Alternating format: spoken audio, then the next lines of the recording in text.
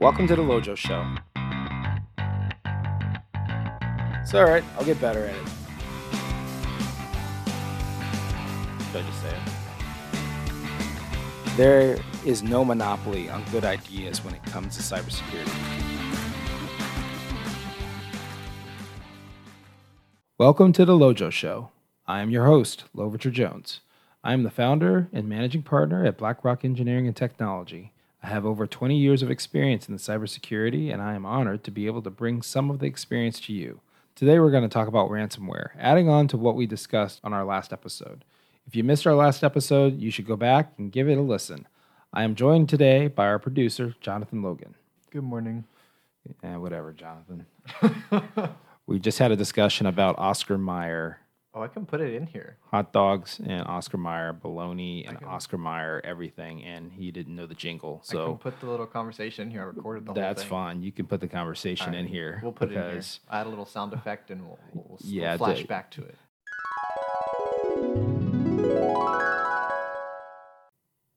Does that mean we're ready? Yeah, whenever you're ready.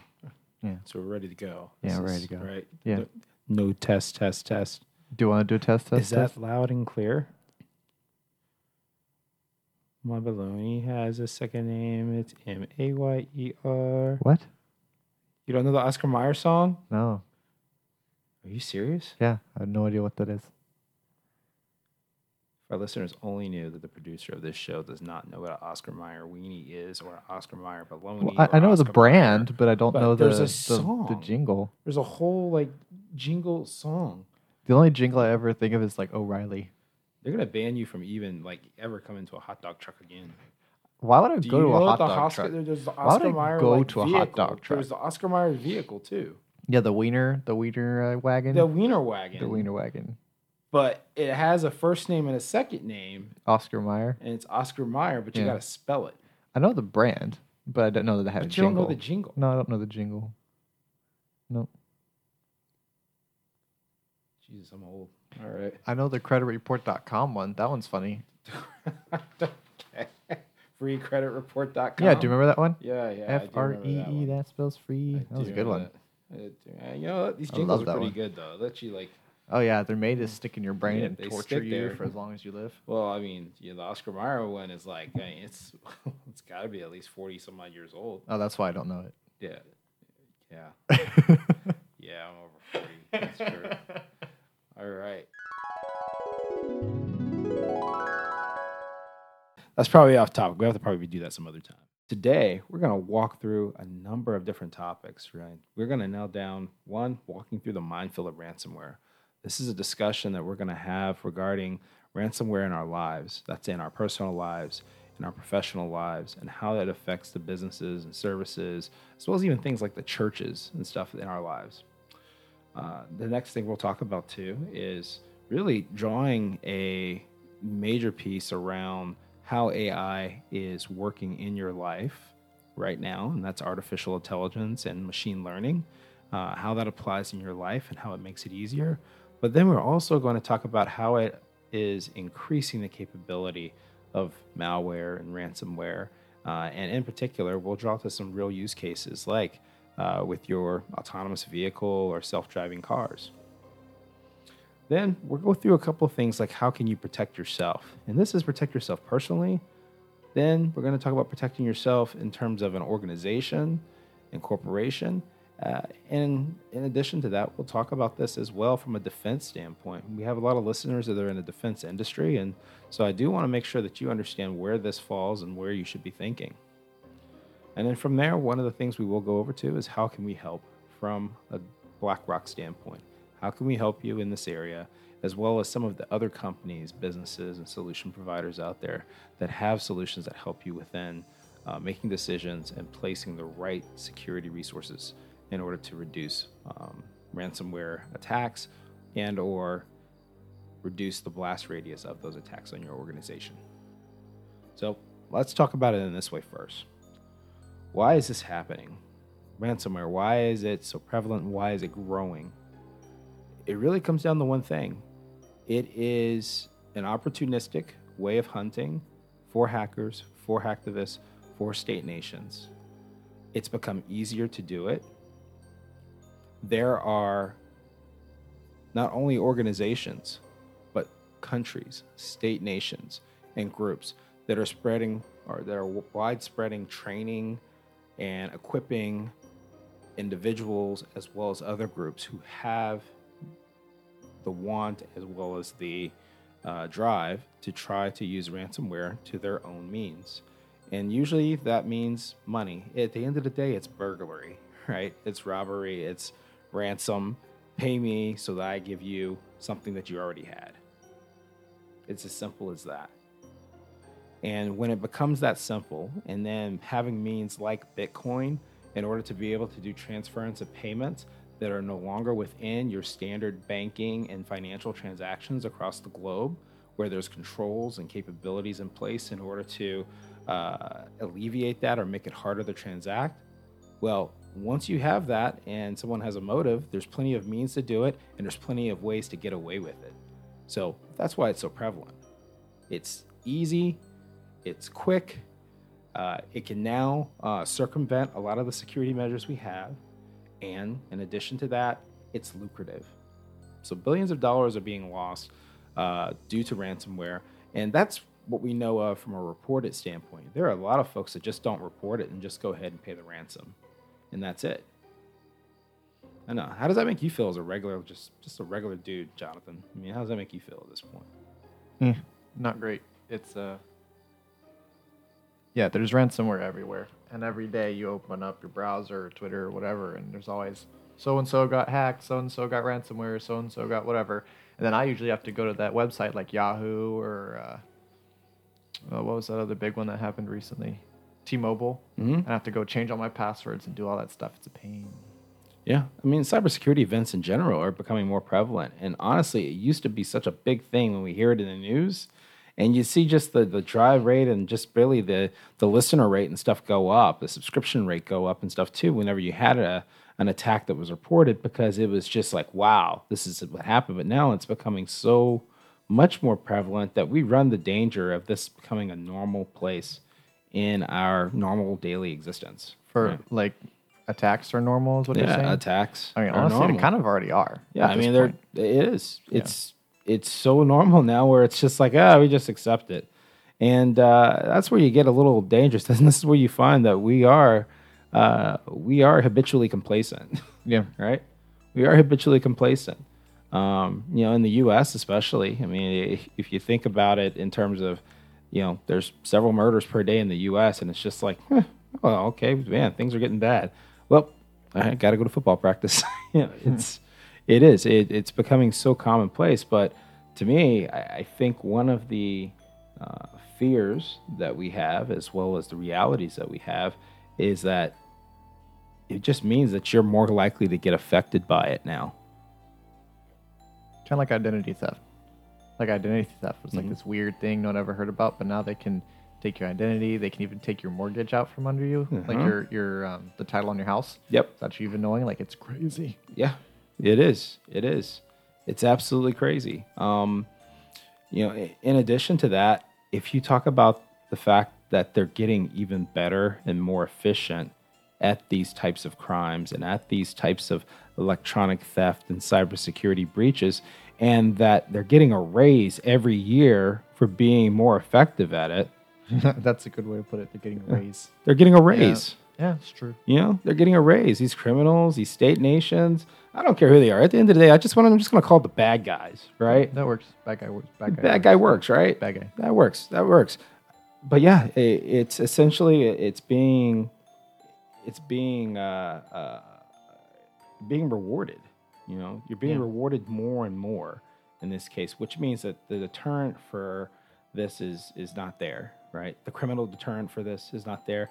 You rarely actually catch the people that are involved with this, right? You rarely can assign any type of punishments to who are the actors in this. So here you go. You got a crime without a criminal. We know it's there, but we can't find them, right? That's where we are right now. This is where we are, and it's only going to continue to increase. Why did I say that? Well, having an increase in ransomware, that's coinciding really with the surge in remote and hybrid work environments now that we work in the U.S. because of COVID. But let's not just blame it on COVID. We've been studying for years going in this direction. Companies have been studying in years going in this direction, right? We started with kind of like your BYOD or bring your own device to work type of environments. We started with teleworking and stuff, and that's what we called it, was teleworking. And now we just have it. Now we're like, you know what? Remote work. Forget paying these millions of dollars in rents and stuff in the most high-rated areas in the country. Let's just go ahead and say, you know what? Let's save that money. Let's work from home. People are being more productive, working harder on that, and in some cases, working actually longer hours, right? Yeah. But with that comes this: is that the bad guys know that everybody's now relying on that remote work. When we look at things like impersonations and spear phishing attacks, right? More effective ransomware now that are targeting these social platforms, or even these not just social platforms, but also the collaboration sites and platforms.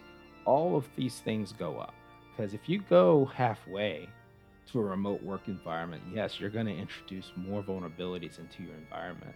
Because you now don't control what network they're coming from. You don't control the endpoint device as you would have if it was coming to your office every day, right? And when you look at even the decentralization of services and support and stuff from there, these are just introductions of other ways to be able to introduce ransomware, malware, and other malicious activity into your environment. And I don't say that to be scary. I don't say that to be, I don't say that to try to just create panic or so with that. I say that because it is a reality. It is something that you have to think about as a CIO and a CISO, and in general when you are running a business or a company, or just interacting with the different people that you do on a day-to-day basis. I mean, being realistic, my home Wi-Fi is not going to be as secure as corporate Wi-Fi. I mean, it's just not. That is definitely likely. The other likelihood is that you have your house, you have your home Wi-Fi, you have friends, family, or whichever that come over as well, and they go, hey, do you got a Wi-Fi? And you go, yeah, I sure do. Here's the password. Well, all in the meantime, you have your device connected to that Wi-Fi. Right? But the other part is it's not just the device. It's all of the different services and things that you use, right? Yep, like your Amazon Fire Stick or your Alexa that always listens. Yeah, you have those that are there. Worst of all, you have, in some cases in my house, right, you have kids who are joining any and everything, downloading any and every application they can, either onto their phones or tablets or their other machines that they have, and it is a constant fight, in the house and stuff regarding, hey, you need to secure that. Wait a minute, don't use that app. Yeah. Hey, I don't want you to use TikTok. Stop that. TikTok. Right? Oh my gosh. Right. These are all things that we face right now. Doesn't seem bad, but if we don't have a plan when we look at these things and we don't have an awareness of how we're affected by it, that's trouble for us. And that leads us into the topic about artificial intelligence and machine learning.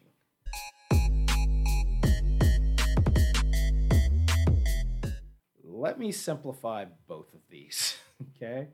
Artificial intelligence, we've heard about it, we've seen it. Some of us have been thinking about this since RoboCop, back in the day, RoboCop in Detroit and stuff. And I do know what that is. You do know what I might not know the RoboCop Oscar is? Mayer jingle, but I do know what RoboCop Okay, well, so you had RoboCop, right? And, when you were talking about artificial intelligence and how really AI helps you accomplish things more efficiently, helps you accomplish more because of, one, giving you more direct choices based on the topics and subjects and stuff that you are pursuing there, right? You have AI and things like visual and deep fakes, where you see these recordings of like, let's say, presidents, like you had Donald Trump and some, you had Biden and others, where you're looking at them, they're on the screen and stuff, and it completely looks just like them, right? And they're speaking and saying things where you're like, oh my gosh, that's horrible. And then you find out later that it was all fake, Right. that it was a deep fake, right? So that's one instance as far as where we look at like artificial intelligence. The other portion for artificial intelligence is how that is employed in our daily lives as far as for like our cell phones, right? The tools that are there. When we talk about things like um, translators, real-time translation, right? You have headphones now that use artificial intelligence to do real-time translation of any language into English as you listen to it. Yeah, it's pretty cool. That's pretty cool. Yeah. Right? The human mind can't do that translation that fast for 8 different languages right off the bat. Well, I but mean, this thing can. Well, actually, I know a family that actually know like 10 different languages, and they're all like that. They're freaky though. That's cool. They're super crazy. That's cool and all, but here's the Normal thing, though. people. If somebody's just talking and they're translating that for you, Oh yeah. I mean, 8 languages at the same time. I don't care how good you are. Oh yeah. It takes a lot. You don't have that type of processing power, right? Okay. But we just mentioned about how much and how many things are out there that we're using that have data associated with it. Our phones, our cell phones, our iPhones and stuff, one of the biggest data gatherers ever that are feeding into these gigantic data lakes at this point, in which case you're running different artificial intelligence algorithms and stuff against that. You've got machine learning as well that is sifting through or going through large amounts of info and really making coming to conclusive solution sets that are saying, hey, you're likely to do this. Hey, you're likely to do that, right? Right, and then here's the likely place that you should do this, or here's the likely place that you should do that, right? And then like that's where they use AI and like marketing. They take all this data, and then that's when you get targeted ads. Correct. Like you can even. That's why people make the joke like, oh, I thought about pizza today, and then I'm getting all these pizza ads. Yep. Like, well, they know you better than you know yourself. Absolutely. And then, one of the things that's a big help to me these days is Microsoft Viva, right? Microsoft Viva helps me out significantly because it goes ahead and it sifts through all my emails and stuff, and sometimes it shows me where I've made commitments inside of the email that I might not have written down, and it goes, hey, you need to make sure that you follow this. You need to make sure that you respond to these folks. You need to make sure that you put this time away for you to work on this particular item. It's pretty cool.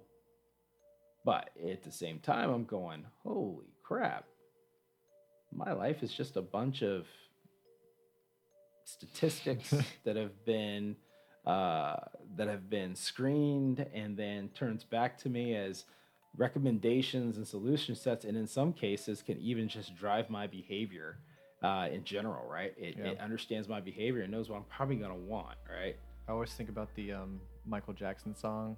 I always feel like somebody's watching me. Mm-hmm. That's AI right there. Yep. One of the creepy things is that I travel a lot, and so when I land and I get back to the airport, my Google Maps will pop up with this thing. It was like, hey, your car is right over here. Ugh, that is creepy. I mean, it's... I don't know if I like that. It's pretty neat. You are such and such way amounts of distance from your car. You're like, yes. But, I would say, okay, I've bought in. I've bought into this. All right? I've bought in. Why is this so important? When we look at how these things just in our consumer lives work, just for our day-to-day living and stuff, one, we become accustomed to the ease that it provides to us. Yeah. Two, the convenience that we have, with that. There's some things that just generate a grocery list for me because it just sees what my day-to-day is and how I want to receive my groceries. Or you can even have it where they're in your fridge and it keeps track of the stuff in your fridge. Yeah. And sends you a shopping list. Oh, jeez. Yeah. Have you seen that? I've heard of it. I haven't gotten that far yet. See, I'm the opposite. I'm mechanical everything. I got mechanical doors, my network at home, everything's hardwired. Like, nah. It's all mechanical. He thinks he's being safe by being a Luddite. What? A Luddite. I've never heard of a Luddite. Luddite. Is that an Oscar Mayer reference? No. It's a person that does not accept like technology and changes and stuff. Wouldn't it be like Amish or something? Well, yeah. I mean, that is a characteristic that you would use to describe that community as well. Yeah. No, I still have technology. I just don't certain things I don't trust. I don't like. Well, we definitely understand, that we each want to absorb this in our different ways. But the reality is that the train has already left the station. We're in a world of artificial intelligence. We're in a world of machine learning. It's going to continue to evolve in that way. And for us as a country to keep up with the rest of the world, are going to have to embrace it. For us to be competitive, we're going to have to embrace it. For us to continue to be a world leader, it is something that's going to continue to progress. This also translates even to our defense, what we do from a defense standpoint. Ransomware, malware, all those things, it's not just us as consumers and companies that are affected. It is our government, it is our national security as well. And so being able to embrace the fact that technology is here, it's going to continue to evolve, and our pace of life is going to get faster and quote unquote more convenient, while at the same time increasing the likelihood of our data being either infiltrated, also in some ways being withheld from us, like with ransomware, and with us having to make the decision of whether to pay a ransom or to report that someone has stolen our data, and we'd like help for that. This is going to continue, and this is where we as a society have to put in the different defenses and mechanisms to do that. Let's look at this from a car analogy standpoint for artificial intelligence and kind of the applicability in this. If we look at our data and information, and let's say we pile this into a car, right? In that car, that data is being taken from place to place to place to place. Everywhere we go, it goes, right? Every place we are, we can get to it, right? But also, every time we access it, we make it so that it can be accessed by other malicious actors. If we access our data from our cell phone, but don't lock our cell phone and leave our cell phone out, there's the physical component of that. Well, somebody can physically get to your data in that way, right? If someone sends us an email and it has a payload that's not going to be caught by any of our endpoint malware or antivirus software or anything like that, but it's just simply executed as code, and it gets to go through either our Google connection or Amazon connection or whichever type of connection we have to whatever cloud or repository where we store information and data. Well, that's where we introduce these things. We have the ability to introduce code wherever. And if that code is also AI enabled, or it has the ability to process to that or to reach back and process, as well as to notify the originator of that, well, guess what? Now we've accelerated the speed and capability that someone can gain access to our information, the complexity they can use to also wait and see where else we connect so that they can kind of piggyback, into our work repositories, into more sensitive information. If you're a volunteer or so and you're working with a church or working with another nonprofit, this information can go there as well. And in that case, again, you're piggybacking and bringing ransomware into the organization. As I said, it is not, while it can be complex in the problems that it causes, it is not complex as far as for them getting that there. But then when you add the sophistication of artificial intelligence and machine learning there, now everywhere you go, it is learning. It is picking up on what's going on in its environment, the data that's available that's there, and the activities that you as the individual have on a daily basis, as well as your company, if it begins to compromise that. And so that is where the slippery slope begins.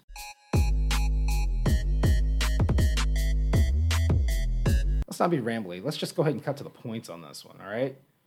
Ransomware, easy to use, quick to get it installed, quick to be able to take over whatever it is you need to, lock it away forever, right? People, more likely to pay now because they don't have to report ransomware. Ransomware and the actors of it can operate under the board, so you can't see payments go out for it. You don't know why payments go out for it, so it's becoming more lucrative for the people that do use ransomware.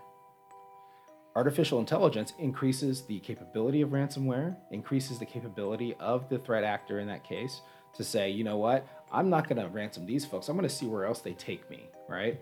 And so they are able to take advantage of an individual. That individual can take that ransomware to work. That individual can take that ransomware to wherever they volunteer. And guess what? now you have it spreading.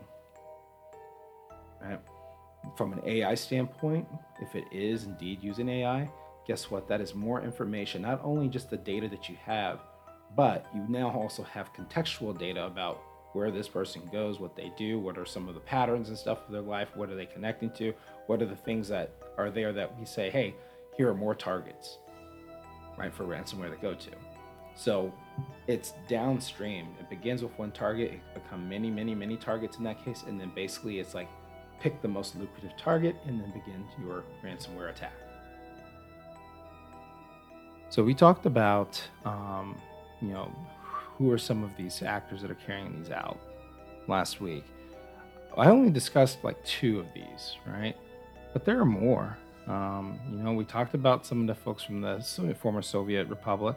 So you've got Revel, Evil Corp, Dark Side, right? These are all iconic pranksters and stuff, Greek pranksters that's there. So there's a sense of humor that's there, but it's kind of a sick sense of humor because of what you are actually turning these capabilities and what these organizations are focusing on. When we look at why it is happening, again, it comes down to the fact that when you find something that works and it's being lucrative in this world, in which case it's now at a billions of dollars level as far as ransomware and what's being collected, it's an incentive now to do it. And the other incentive is that you have a very low likelihood of being caught now. And in particular, if we look at it from state actors or hacker groups, or let's say the hacktivist, or even just the, kid that may have the ability or have the technical competency to do this, it's that much more easy to do it now. So AI, artificial intelligence, there's an important part that people, I don't think, quite fully understand about AI. We hear the words artificial intelligence and machine learning now on a daily basis. When you look, and we do a lot of hiring and stuff too here, when you look at resumes and everything, you see the words in the resume quite a bit. And when you really kind of dig down to it as far as on what it is, people have a little bit of awareness about it, but they don't really have an awareness of where it's applicable in their everyday lives right now. Every day, we use our phones, our iPhones, the apps and stuff that are within those. Every day, we are making this huge record of what we do, right? There's this huge record of what we do. We sometimes even click on, as we're installing an app, we click on, hey, yes, you organization, I am giving you permission to use all of my data and info, as well as to have access to my other applications on my phone or even on my laptop or email, so that more and more information is collected. The thing is that artificial intelligence and being able to have decision making that's automated, or to enhance the quickness of us making decisions based on the options that are put before us. These are things that really are accelerating our lives at speed. There are things like, for instance, Microsoft Viva, right? If you've used Microsoft Viva in your emails right now, each day when you get up, it actually has searched through your emails and said, hey, you've made some commitments, and hey, you need to follow up on these commitments on a daily basis. Very useful, but what else can you use these things for, right? When we talk about autonomous vehicles or even driver-assisted vehicles, these are all using artificial intelligence and in some cases, machine learning to do so. Now, we just put some very fancy terms out there, but at the end, if you want to boil it down, if you have a massive all-knowing lake of information, data and stuff, and you can actually cipher through that and sift through that information and point out intelligent markers and intelligent signatures and intelligent perspectives and stuff too from that, you can map that out correctly from an algorithm standpoint that allows you to do more predictive things, or to even say, hey, this person loves heavy metal, but they don't like Guns N' Roses. They'd rather like Rat, right? Or let's pick it up a notch here. It's like, hey, they're not really crazy about Travis Scott, but what they really like is Future, right? You see this in your everyday lives. And so when you take this and then fold it into things like your vehicle, think about all the sensory that you have. The reason why you have to do so much training and driving and stuff of these vehicles is so that you collect more and more data about the roads, about the lines, about the spatial awareness and stuff that's needed with the sensors and everything that they're putting on these cars, right? And what that allows you to do is to more predictively say, this is the right way for this car to go. If they're on this particular road, this is the right way and right speed limit that you should be at, right? These are things that are constantly created. Now, again, applying what we're talking about in things like driver assist or autonomous vehicles, you take that and apply that into our cybersecurity world. Think about yourself now as the driver or the person that's actually just riding in the car and all the things that you're leaving up to the car or in some cases to your computers and technology to make decisions for you. Where you store your information, how you use that information, who are you affiliated with, who do you do business with, what are some of the weaknesses of the things that you do, what are some of your vices and stuff there that can be used against you as well, right? These are all things that are very simple but also complex that allows for our world to accelerate both in how dangerous it can be for our everyday lives, how ransomware could affect us as far as one, locking up critical information that we need access to in order to continue our lives. More importantly, too, when we look at what are some of the risks that folks really don't want to be, that folks don't really want to recognize, but they're there. For instance, browsing histories, right?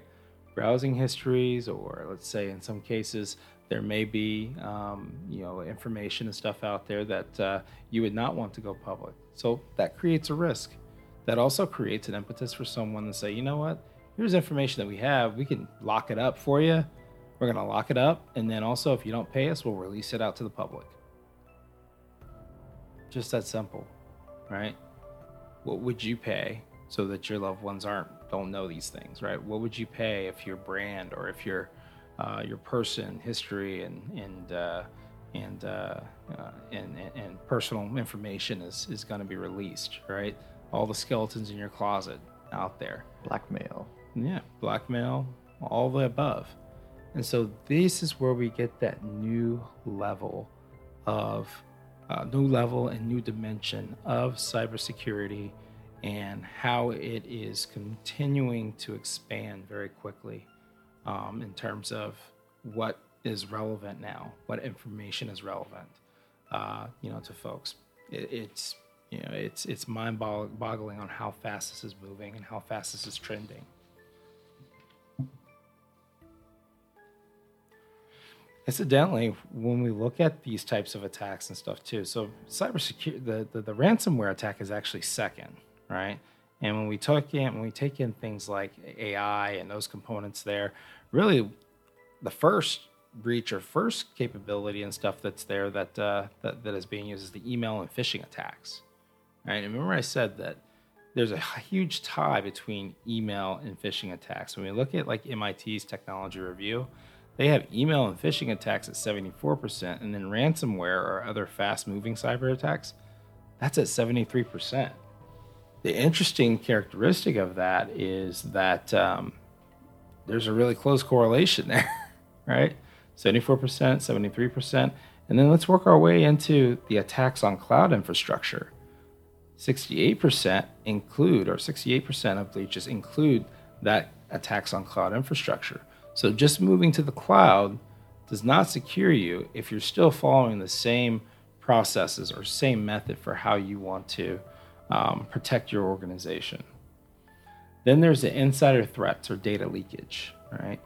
And again, when we talk about email and phishing and attacks, right, there's several things. One, you have insider threats that are malicious and knowing, and then you also have insider threats that are incidental as well, where They are making small mistakes. Individuals in your organization are making small mistakes that are actually leading to a larger data leakage. Maybe it's your credentials that have been compromised. Maybe it's something that you've clicked on that has allowed certain either bots or automated scripts or so to be executed unknowing because it's under your particular privilege or under your name. These are things that all kind of build into each other. Now that we talked about how AI can enable ransomware, now it's time to talk about how our platforms for protecting us need to continue to be enhanced and put to work in order to stop AI-enabled ransomware. Artificial intelligence, if you're an organization that's large, that has thousands to millions of transactions, and you have hundreds to thousands of employees and stuff there is no way that you can manually track and manually protect yourself just by putting people in place to do it. Because AI is too fast. It's too fast. Yeah. It's too fast. The processing power, the amount of data and stuff that can be synthesized and also then organized and used against you or against your organization in that case, it's too fast. The other part is that you have also artificial intelligence that allows it to circumvent the different types of detection capabilities and stuff you might have as an organization, as well as it can change its patterns and stuff too, so that it's looks just like normal everyday business. Everyday transactions, and I'm not talking about just financial transactions, I'm talking about computational transactions and stuff too. Files, how you use data and information, what actually flags as a potentially suspicious activity. You can circumvent that using artificial intelligence. So if you're an organization and you haven't implemented or integrated components for being able to review, synthesize your logs as well as user behavior in this case, or normal behavior on your network, you've already fallen behind. You are already behind. And so, yeah, your call to action on this is get the help that you need. There are some very fabulous companies out there right now who are leading away in this industry and in this area. You have areas like Darktrace, you have got CrowdStrike, you have Armis, right? You have Nozomi, you have all of these different types of companies and organizations that have built these capabilities from an AI standpoint. And I will say the industry has just been very, very slow in adopting these and putting them into their networks and putting them into their computation, also integrating it with their cloud environments to be actually successful in defending themselves in this. So if you feel that way right now as a company that, look, we haven't made the right investment, if you're even questioning that, there's a likelihood you haven't made the right investment yet. So this is where your call to action is to make that decision, make the decision to protect yourself, because that's it. I mean, you're the only one that can really protect yourself. We've got plenty of means out there as far as for here's what the framework is for doing this. You've got NIST. NIST has a framework for doing that. But I would say that the solution companies that are out there right now and that you see, I mean, you can Google it right now and you can see the solutions, the leaders and stuff in this area. Call them. Have the discussion. Don't sit there and think that you know everything. Call the folks, see what they can do. Allow them to do the pilots. Put the pilots in place. Find out how effective it is. Decide whether you're going to buy it or not. Every single one of these companies do pilots for you. They will do a pilot for you in a heartbeat. You just got to be willing to go, yes, do the pilot, take the time, experiment with yourself, see if it works for you from there, get the outcome, and do, even if you need to do trade studies and runoffs for it. So there's no excuse. Analysis. Absolutely. All that jazz. Go ahead and get it done. And if you find that you've gotten into this $300,000 and all you got is a PowerPoint, you're doing it all wrong. Period. Especially if you don't do anything after the PowerPoint. Oh, gosh. There you go. If you don't do anything after getting the $200,000 or $300,000 PowerPoint, it's likely that you're not being the most effective that you can be in your job. Follow through. Yep. Follow through.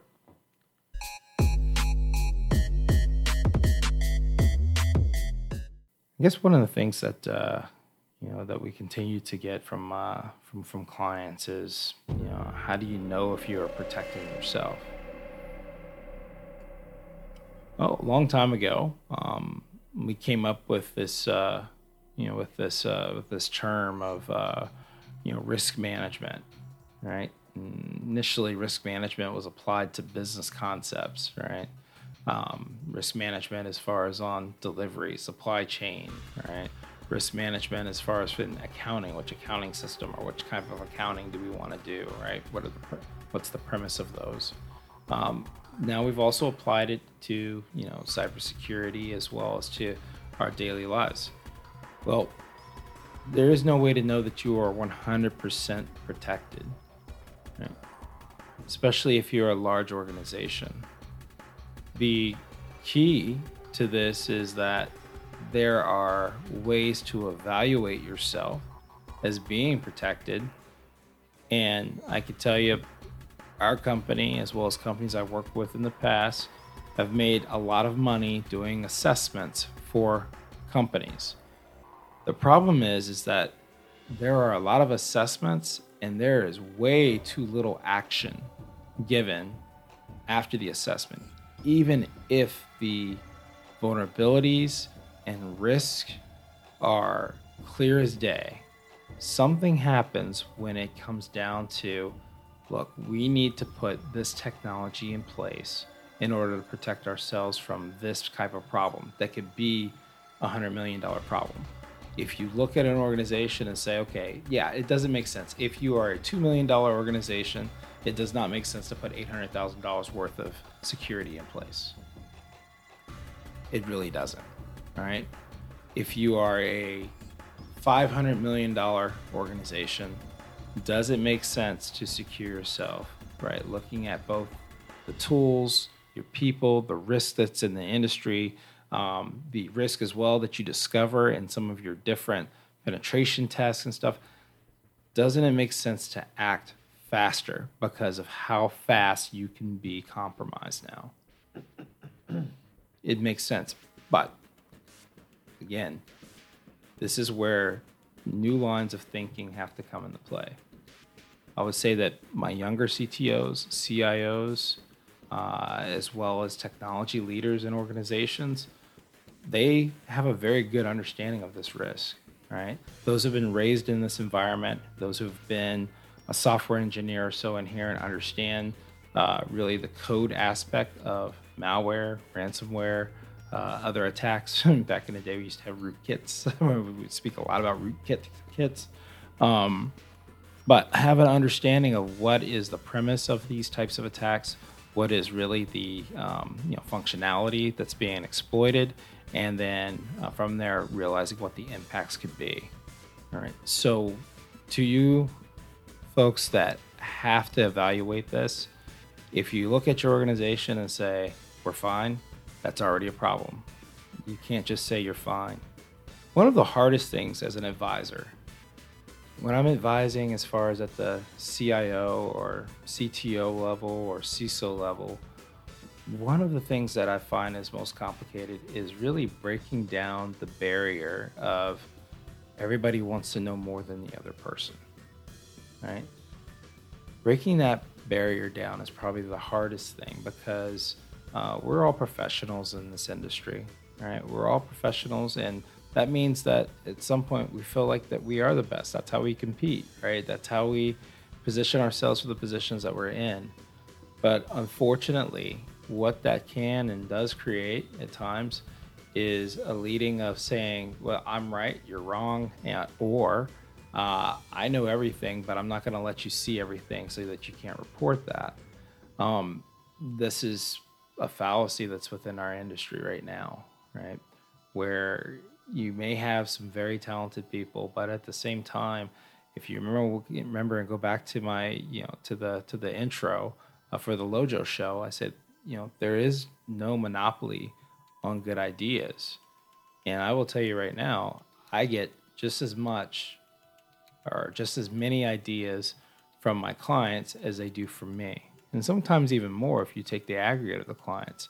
Because this world moves so quickly, things like picking the right solution and stuff that's going to work for your organization, right? Those are complex. Those are complex questions. What's going to work right for your organization, right? Is the information so important in your organization that you do need the latest and greatest in AI-enabled anti-malware and ransomware type technology? Does your organization need really to put in network access control, or at the endpoint, control all the endpoints to the organization and make sure that they're managed, right? Having the right information available to say, can we go to a bring your own device environment? And the other one and this is where coronavirus really kind of forced us to think differently as a world, is, hey, most people are not going to be working from your internal network anymore, right? Majority of your people are now working from home. They're VPNing in, or they have a direct connect or a link to your cloud, your cloud infrastructure, and they're coming in that way. Right. But at the same time, there's also now external situations, in this case, and that is working from home. You've got many people working there at the house or so. It's very easy at times for things to happen. Like, hey, I accidentally plugged the USB drive into my dad's laptop, right? Oops. Dad doesn't know about it, and then later on the dad finds out, but he finds out in a different way. It's they're corporate security folks coming after him saying, hey, you plugged in a a USB that was not authorized to be plugged in there. So these little challenges now are exacerbated, whereas it used to be, hey, we can go into that shell and be safe inside of that. Now this expansion also has us thinking differently about security. How do you make sure that, one, you segment your environment appropriately, and that's virtually, in that case. How do you control access to critical applications to only the people that need them?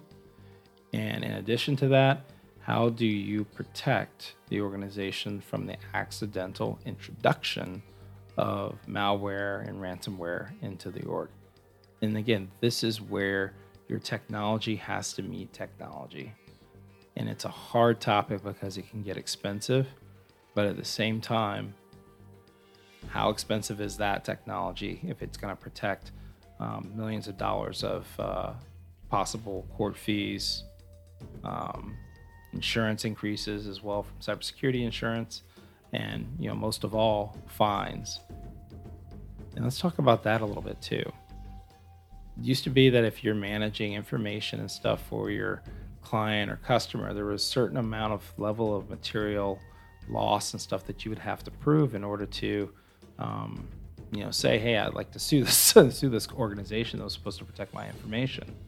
Some of those boundaries are being removed now, where you are now more responsible. If you are holding third-party information for clients and customers and stuff, you are definitely more culpable now. Like, you can have your internal breaches and lose some of your own internal stuff, but most organizations in some way, shape, or form are also holding client information.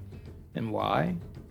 For the same thing. Again, you're collecting data. You are digitally transforming these organizations and making this one big interconnected environment.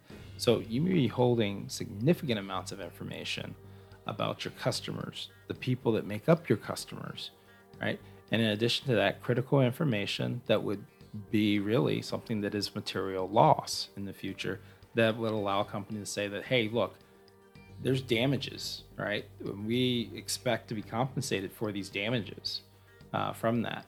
And this is becoming more and more prevalent as well because some of these are being removed. Laws are starting to evolve because really what's the first thing that you try to do in order to protect people? You put laws and regulations in place, even if those laws and regulations are kind of disconnected from what can be the possible. Initially, that's what goes in place. So again, when looking at how you protect yourself, make decisions about your IT, make decisions about how you give and receive information and data. These are things that you have to be cognizant of in order to get to a point where you are living in a more secure manner and that you do have secure practices.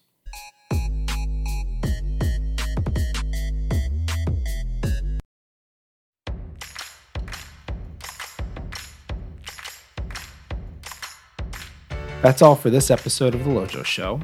We talked about walking through the minefield of ransomware. What does AI and machine learning have to do with ransomware?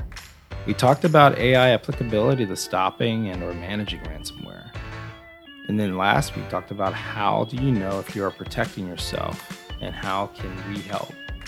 BlackRock Engineering and Technology, we provide a number of different assessments, integration, as well as perspective and stuff too on some of the most complex type of security areas. Whether we're talking IoT, if we're talking things like vehicle or other engineering solutions and communications and how those will work and how do they work securely, we have those types of professionals that can provide that information and provide really leadership in discovering solutions, integrating those solutions, and then also continuously monitoring those areas there. Before we go, I wanted to remind everyone that this month is Cybersecurity Awareness Month. If you follow our social media, you can get some great info on how to be cyber smart. Find resources for you or your end users' education and awareness. If you want to come on the show, you can send us a message on any social media platform or on our website at www.blackingetech.com. With that, we will say goodbye. Have a great week. Stay safe and stay secure.